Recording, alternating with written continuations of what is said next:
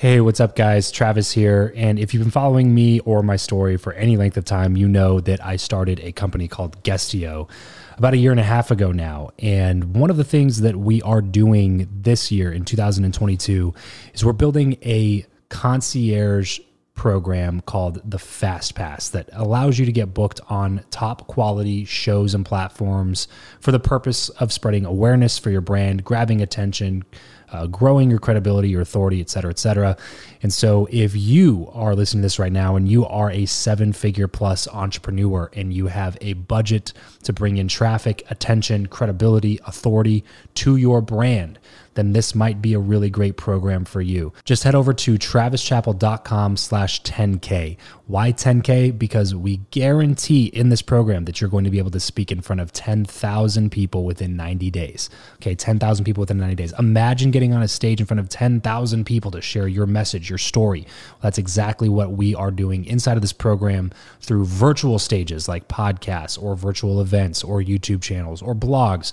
You name it, we are working with it, and we are trying to get you booked on those platforms. So travischappell.com/10X. There's a quick application there, and then right at the end of that application, it'll prompt you to set up a phone call where you'll jump on a call with me, and we'll talk through whether or not you're a great fit for this program. Please act fast on this. Do not wait, because we are only taking on 1 or 2 clients a week due to constraints with our team and the limited supply of high quality shows and platforms that are out there in the market. So if that's you and you're really wanting to explode your brand in 2022, head over to travischappell.com/10K, fill out the application, schedule a quick phone call, and you and I will chat really soon about whether or not this would be a great fit for you. Thanks, guys. Talk to you soon. If you're tired of the old way of networking, the business cards, the awkward conversations, and the aggressive pitches, but you know how crucial your network is to your success in life, then you're in the right place. Welcome to Build Your Network, the only top-rated show committed to helping you master content networking, foster real relationships, increase your authority, and build the network of your dreams. Listen in on conversations with world-class entrepreneurs, authors, thought leaders, and more as we deconstruct their best strategies for your success. So get ready to burn your business cards, ditch the name tag, and discover the new way to network with your host, Travis Chappell. Hey everybody, welcome back to the Build Your Network podcast. We have some great things in store for you on today's midweek mashup episode. Today we're talking about the business of show business. If you want to know how to make it in the entertainment industry, how to stand out, and some incredible stories from people who have toured with famous artists or produced incredible television channels, you need to listen to today's episode. First up is Michael Roderick, who went from English teacher to Broadway producer in, get this, just 2 years. Next up is George Sheppard, who has headlined with incredible artists and toured all over the world. And last but not least is Art Bell. His journey started at CBS, then went to HBO, where he started the Comedy Channel, which eventually became Comedy Central. After that, he became the president of Court TV and has worked as a consultant to several television companies. His first book, Constant Comedy, documents his experience building one of the most successful channels in history.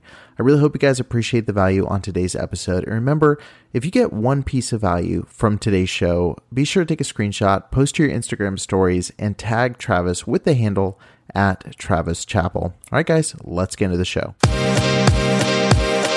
I studied the industry and I looked at the thing that nobody else was doing. So in Broadway, the way it works is you raise money to become a Broadway producer. And when you raise a certain amount of money, you get a credit on a show. You either get your name above the title or you get your name next to other producers. So what I noticed was that a lot of my colleagues at the time were really focused on going to other producers and saying, I want credit. And what I decided to do was go to producers and say, I'm actually not interested in credit. I just want to get better at raising money. So I ended up getting a lot more deal flow because I wasn't really pushing to have my name on anything. So I got a chance to practice that process. And because I was so good at helping those producers attain their success, helping them solve their problems, I was offered a producing credit significantly faster than a lot of other producers.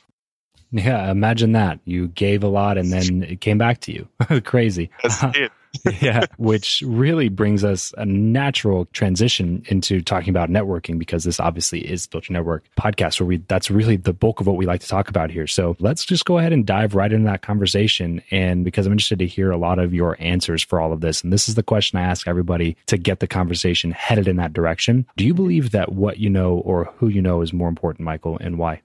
I believe that both are incredibly important. I don't think one sort of goes over the other. I think that you taking the time to learn from other people is one of the things that will help you become successful in relationship building. And that will inform who you get to know, because the more that you study the people around you and the more that you start to understand the things that work for them and help them, the easier it is to figure out who to connect them to. And then they'll want to connect you to people who are similar. So I'm a very, very firm believer in the fact that people who sort of just push towards making connections with influencers or sort of pushing the idea of going for the people who are at the top of the hierarchy is the way to success. I'm a very firm believer in that not being the case. I think that some of the most influential and most powerful people are often the ones who do not put themselves very far out in the spotlight and are not seen as influencers in the traditional sense, but actually are able to really make some major things happen. And those people you only get to know if you develop real relationships. You take the time to really get to know somebody and understand them, as opposed to looking at their job title or looking at kind of where they are. So what would be like the guiding principle for you there, Michael? Like when you're trying to quote unquote network and quote unquote build relationships, what's like the main principle that you focus on in order to make it a real genuine connection with somebody?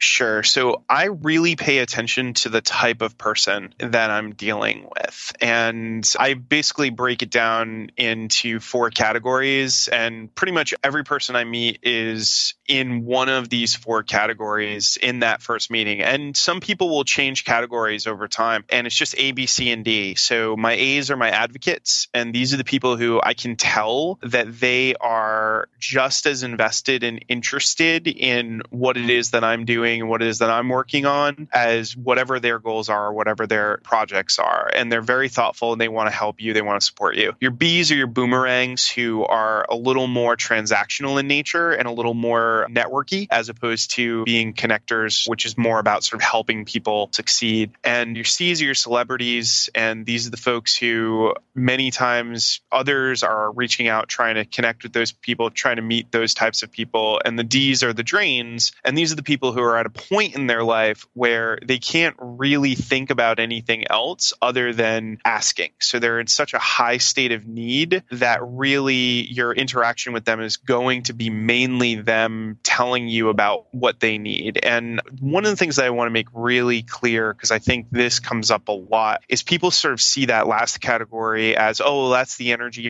buyers, those are the takers, those are the bad people. And I love to point out the fact that we have all had to be a drain at some point in our lives, because we've all had times where we were in such a high state of pain, we really could only receive at that time. We really were having a lot of trouble thinking about others and all those different types of things. So I think it's important to understand that there are some times where folks are not going to be able to be as conscious and as thoughtful in their giving because there are other things going on in their lives.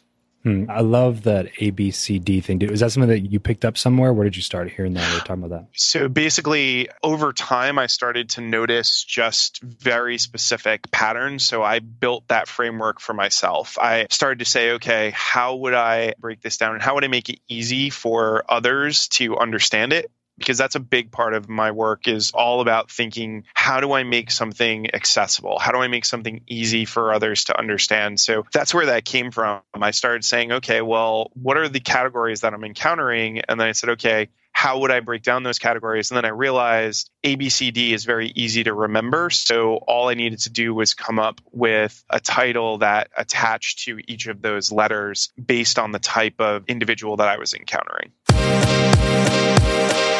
At what point along the way did that ambition change from, hey, this is something that's fun and it's a cool hobby, to, I think we can really do something with this? I think it was when we we decided to, we got our first gig. That's right. We'd put the music out there. And I think through the songs that she'd written for the assignment, somebody else at the university was like, hey, you guys, these songs are great. Do you want to perform them at this event that we're putting on? And we were like, oh, wow. Okay. We've actually, without even trying, we've gotten this gig. We probably should put a band together for this, that type of like, piecing it together. Yeah. What was it? Was it a paid gig or was it free? It was a free gig. Yeah. Okay. Yeah. Yeah. It was just something that we were asked to do. And we were like, oh, okay, why? Yeah, sounds fun. Give it a go? Yeah, it sounds fun. Mm-hmm. Let's try and put a band together. And so the next member of the band was Jay Bovino, who's still in the band today. He's one of the lead songwriters. He's like the third official decision maker of the band, I guess. It's like a bit of a democracy. And he was the younger brother of one of my acting friends in Sydney when I was living in Sydney. So I knew that he was great with music and he could play the guitar and he could write songs. So I asked him to come up to Brisbane and play bass guitar for this band that we were putting together for this event. And he very graciously, this guy can play a million instruments and the bass guitar is one of the easier ones. So it's like he was just doing us a favor to come up and, for 2 weeks he was going to rehearse and play this gig with us and then head back down to Sydney. Mm-hmm. But the 2 weeks that he was staying at our house, we just started writing songs. And 2 weeks turned into 2 years that he was living at our house in Brisbane. And what was he? Was he doing something? We were like, hey. Was he like doing something at the time? Was he working or like he just decided to come up and start practicing and then he was like, you know what, I'm gonna chill here for 2 years, bro. Yeah. He was like, he never had a proper job. He was always in bands and he was like a dedicated musician trying to make it as a guitarist and a songwriter. So he had time up his sleeve. Yeah. Cool. Yeah. So we're 2 years, he sat around making music with us and we wrote the first album as Sheppard with him living in our house. So that was like, I guess the point where we were, when Jason joined the band, I guess that was the point that we were like, okay, I feel like we've got a really solid team of songwriters here.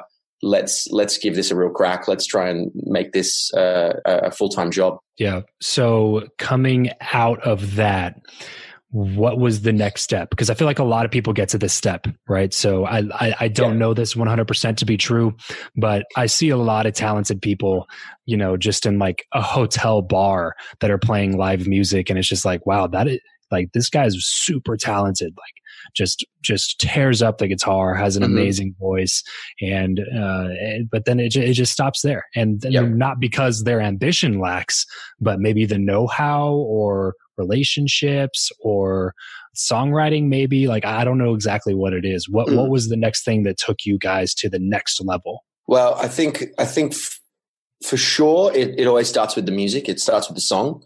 Nothing good can come from a mediocre song. Like, you can be the most amazing musician in the world. You can shred the guitar. You can be the greatest singer and have an amazing tone and, hit all the notes, do all the runs. But if you're not releasing music that people want to listen to, then it's not going to lead you anywhere. So I think we spent a lot of time focusing on that songwriting craft and writing 100 songs that were terrible and 100 more songs that were okay, and then 100 more songs that were like, okay, we can probably show some people these songs. And we just made sure that we had the songwriting part nailed, and we wanted to show people music that we felt was like different or unique in some way. And then we got fortunate in a sense. We got kind of lucky. Our primary school music teacher was following what we were doing, and he, we've kept in touch with him since we were, kids. Because we grew up in Papua New Guinea. I should probably mention that we actually grew up in a nation above Australia called Papua New Guinea, and our music teacher there had toured with some bigger bands back in the day in Australia. And the guy who promoted some of the bands that he was in, his name's Michael Chugg. He's a bit of a legend here in Australia for, bringing out bands like U2 and Coldplay. And he's like the second most influential person in the music industry in Australia. And our primary school music teacher still knew of Michael Chugg from his days back in touring. And because he'd known that we'd been doing the music thing, he decided to send our music onto Michael Chugg. And nothing came back. He, I guess, gets these kind of offers all the time, listen to this band. But to his credit, our music teacher just kept on hounding him, kept on sending him the music. And I guess to shut him up, Michael Chugg was like, all right, bring him in for one audition. They can come and play a couple of songs to me in my office and we'll see what they got. So when was this? So on the timeline, right? So you said you're 21, 22, you start writing a little bit with your sister, and then you bring out this third member of the band, starts writing some songs with you, playing the guitar or whatever. And then you start writing songs, you write, and you go through 100 songs. All of them are terrible, but then you get some ones that you're like, hey, these are pretty good. And so you start releasing these. Then your music teacher starts sending them out, but he gets a no first and starts like, so how much time has progressed? And like, how old are you? What time frame are we looking at when he actually gives you a chance to audition for him? Amy and I would have done the assignment thing back then, and then Jason would have joined in 2011, and then I guess we would have auditioned for Michael Chugg 2012. Okay, and then so we all flew down to Sydney, put on our Sunday best, combed our hair nice. And this episode of the show is brought to you by Indeed. We are driven by the search for better. But when it comes to hiring, the best way to search for a candidate is not to search at all. It's to match, and match with Indeed. If you need to hire, you need this platform, guys. I'm telling you, Indeed is your matching and hiring platform with over 350 million global monthly visitors, according to Indeed data, and a matching engine that helps you find quality candidates fast. Ditch the busy work and use Indeed for scheduling, screening, and messaging candidates so you can connect with those people even faster. And it doesn't just help you hire faster. In fact, 93% of employers agree that Indeed delivers the highest quality matches compared to other job sites, according to a recent Indeed survey. And look, guys, one of the things that I wish I would have used Indeed for is this matching service. You can search all day long, but to actually be presented with quality candidates, like hiring a recruiter for you that's presenting people that has actually done the work to vet them and bring quality people in front of you, that work by itself is the fact that it's done by a software instead of like a team of high quality recruiters is pretty insane. So they leverage over 140 million qualifications and preferences every single day, which is why Indeed's matching engine is the best one that you can use. It's constantly learning from your own preferences. So the more you use it, the better it gets at doing the job for you. Join more than 3.5 million businesses worldwide that use Indeed to hire talent fast. And listeners of this show will get a $75 sponsored job credit to get your jobs more visibility over at Indeed.com/Travis. Just go to Indeed.com/Travis right now and support this show by saying you heard about Indeed here on the podcast. Indeed.com/Travis. Terms and conditions apply. If you need to hire, you need Indeed. And walked into this office of this like music mega manager promoter. He was a pretty intimidating guy. He's 70 years old now. And he's really gruff. And, every video that I'd seen of him on the internet, he's like the kind of promoter who gets up on the microphone and he starts yelling at people in the crowd and swearing. And it was just like the most nerve-wracking situation to walk into his office and just try and impress him. Right. It was just like the most, I guess, crippling feeling knowing that this guy is just sitting there judging you. And he brought us in, and then he invited his entire staff, which is like 30 to 40 people, into the big conference room, and they all sat down and listened to us play like 5 songs acoustically, which was it was definitely throwing us in the deep end. That's crazy. So at the time, how did you feel it went? Did you like leave there going like, hey, we nailed that? I felt like we did a good job, but then we didn't hear from him for weeks. He just went, all right, thanks for that. Great job. Nice songs. See you later. And then we left, and that was like, well, I guess that was that. And it's like, back to the drawing board. Yeah. Yeah. Coming from an acting perspective, you go for auditions all the time and don't hear anything. So you don't hear anything unless you get the role, pretty much. So that's kind of the mentality that I was harboring. That's what I was kind of going, okay, well, I guess we haven't heard anything for a couple of weeks. We didn't get the audition. We didn't get the role. And then I think it was about a month or 2 later, we had a show on in Brisbane, and we get an email from Michael Chugg saying, hey, I saw you've got a show. I'd love to come up and check it out. And so we're like, oh, wow. Okay. Yeah. Come, we'll put your name on the list, bring whoever you want. And Michael came with another one of the managers from his office and somebody else, one of his advisors or somebody. She runs like the promotion side of his company.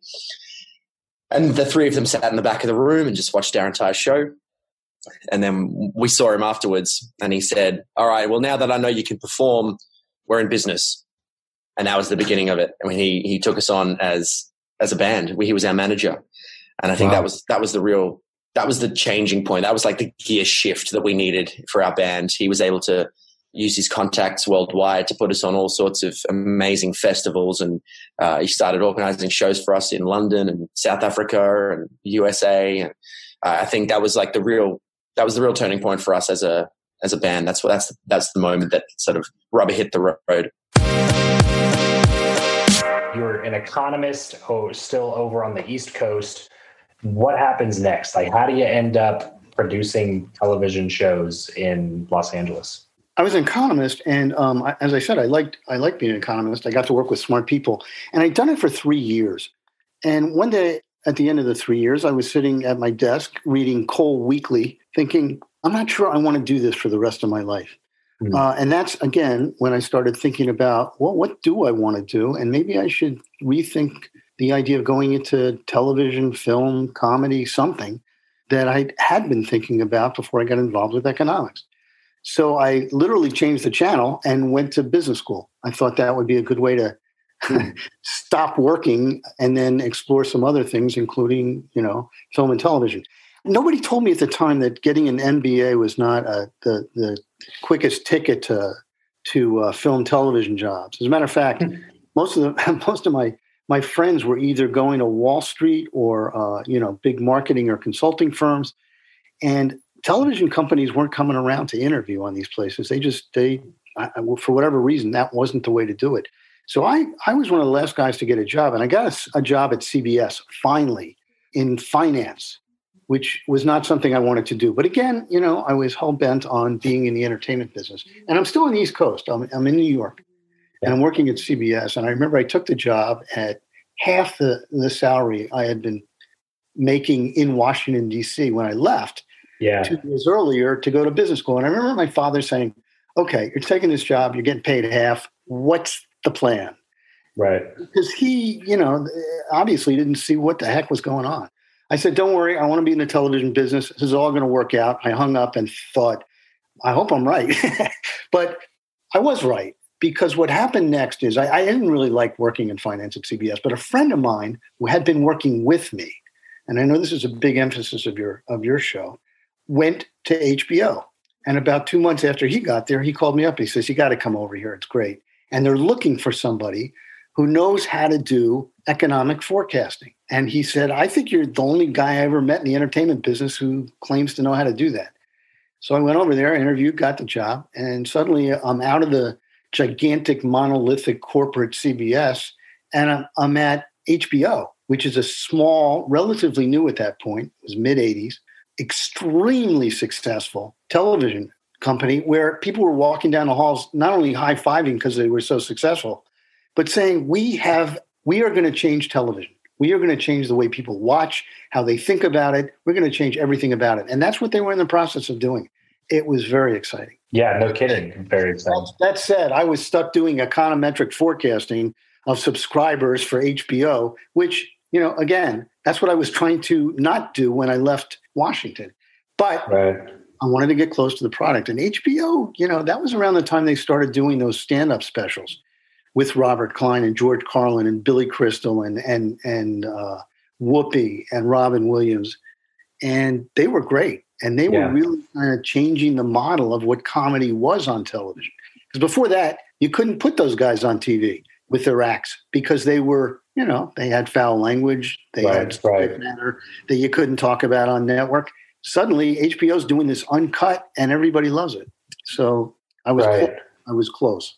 So what was the next step after that then? So because you're doing something that you don't really enjoy, but you're working at the place and in the industry that you want to be in, which is a step in the right direction. So what happens after that? Well, I had been thinking, and I skipped this part a little bit. When I came out of school, I was thinking what I'd really like to do is work for some comedy channel. Why is there no comedy channel? That was around the time, There was an all music channel, there was an all news channel, there was an all sports channel. Where was the all comedy channel? Remember, I was still in love with comedy. And while I was in business school, I wrote a musical comedy review called The Wharton Follies, which was very successful that year. And I had so much fun writing it. It reminded me how much I love comedy. But there was no comedy network. And I assumed any minute someone was going to start one. So when I got to HBO, I figured, okay, I'm going to start talking about this comedy network and see if I can't get anybody to kind of jump onto this idea with me. I talked about it a little bit. Nobody really thought it was such a great idea. So finally, I said, I am going to go pitch the head of HBO programming, which was, kind of a big deal because I was not very senior in the organization, to say the least, very junior. And she was her name was Bridget, and she was tough. And she had a reputation as being tough. And that didn't stop me. I went in there and I said, Bridget, I think HBO should do an all comedy network. And she said, stop right there. That's the worst idea I ever heard. Let me tell you why. And she proceeded to tell me why for about 10 minutes. No decent comedian would be on it. Nobody wants to watch that much comedy. There's plenty of comedy on other channels, on and on. And then she said, thanks for stopping by. Take care. And I walked out. And that was, what could have been the end. But I just knew she was wrong. I still knew somebody was going to start one. And I figured this isn't going to die right here. I went back to my office. I started thinking about, okay, well, I'm going to end up getting another job eventually. Why don't I send out my resume with a description of this comedy network, which at this point I'd been thinking about in great detail, financially, what it would look like, what the programming could be, how it would work. And so I wrote that all up, and my boss's boss caught me working on it one night and said, what are you doing? And I said, I'm writing up this thing. He said, let me see. And he said, the chairman of HBO should see this. To make a long story short, the chairman of HBO saw it and liked it and said, let's give it a try. So that's how we got the go-ahead to do Comedy Channel. Now, mind you, I, at this point, have no comedy business experience. None. Zero. And suddenly I'm thrown in with some guys, some people in a group who are going to put this channel together who were in the comedy business for 10 years. They knew so much more than me. I was like, the first thing they said to me is, what do you know about comedy? And they were right. I didn't know much other than I liked it. And they weren't really willing to teach me. Comedy was kind of a closed club. You were or you were an agent, or, you were a programmer, but, you weren't a financial analyst. And that was something I didn't expect. And I had to work through that for quite a long time, for the first year. Anyway. Did you do anything in particular to work through that? Well, it's a process of teaching yourself. I mean, were you trying to learn more about comedy and like how to write and tell jokes, or were you trying to learn more about the business of comedy and how to present it to audiences? It was really about the business of comedy. Nobody was asking me to be funny as part of my job. What they were asking me to do was to evaluate what was funny, to work on acquiring funny material and thinking about new avenues of comedy, and more than anything else, to think about what a comedy channel should be, how it should be marketed, what kind of brand it should be, what the audience would be for it. I mean, we were starting from scratch. Nobody knew anything about it. The guys who came in from the comedy business, one of them was named Stu Smiley. He was the head of comedy for HBO. He wasn't really good at that stuff, the stuff I was just talking about, sort of envisioning what a channel would look like. But he knew everything about the business. He knew all the comedians and agents personally. So we were teamed up, but it really fell to me to, and sort of my team to help figure out what the channel would be. And that's what I did. Yeah. So can you kind of give us, obviously it went fairly well because Comedy Central is still the, sole provider of comedy especially in terms of any network, that's for sure. So it obviously went pretty well. Can you kind of just tell us what the journey was like, start to finish and then where you ended up going after you were done working on that project? Yeah. Well, first I'd like to disagree a little bit. It didn't go very well. The first month after we launched comedy, we were savaged by the press. This isn't funny. HBO's made a huge blunder. They called us the Gong Channel. Really? They were having so much fun saying that it was a swing and a miss. And that's one of the reasons I wanted to write the book. I wrote the book, which is called Constant Comedy, How I Started Comedy Central and Lost My Sense of Humor. And the lost my sense of humor part is about that first year. It was so difficult. And I went to work every day thinking they were going to pull the plug, that today was the day they were going to call me and say, it's over. This isn't working. We're not making money. So nice try, but you're fired. Amazingly, that didn't happen. What did happen is after the first year, we got some competition. MTV decided they were going to launch a comedy network. So they launched 6 months after we did. And 6 months after that, we merged. And that was not my idea. I actually thought we were fighting the good fight. The press was calling it the Comedy Wars, and it was clear that there was only going to be one comedy network at the end of the process. Right. And we thought we were going to win. We thought Comedy Channel was going to prevail, not MTV's channel, which was called HA, the Comedy Network. But they merged us, and they called me in and said, you and your opposite number that are programming at MTV Network's channel are going to be teamed up. You guys are going to create the new channel. You can't call it Comedy Channel. You got to figure out which programming to use. And basically, you got to start all over again. Hire new people, hire people from the respective channels that you want and fire the rest of them. I mean, that was almost as difficult as starting the channel in the first place. Yeah, no kidding. Getting that merger. But that's what we did. We did get the merger going, found out very quickly how to work with each other, even though we had different concepts of what a comedy network should be.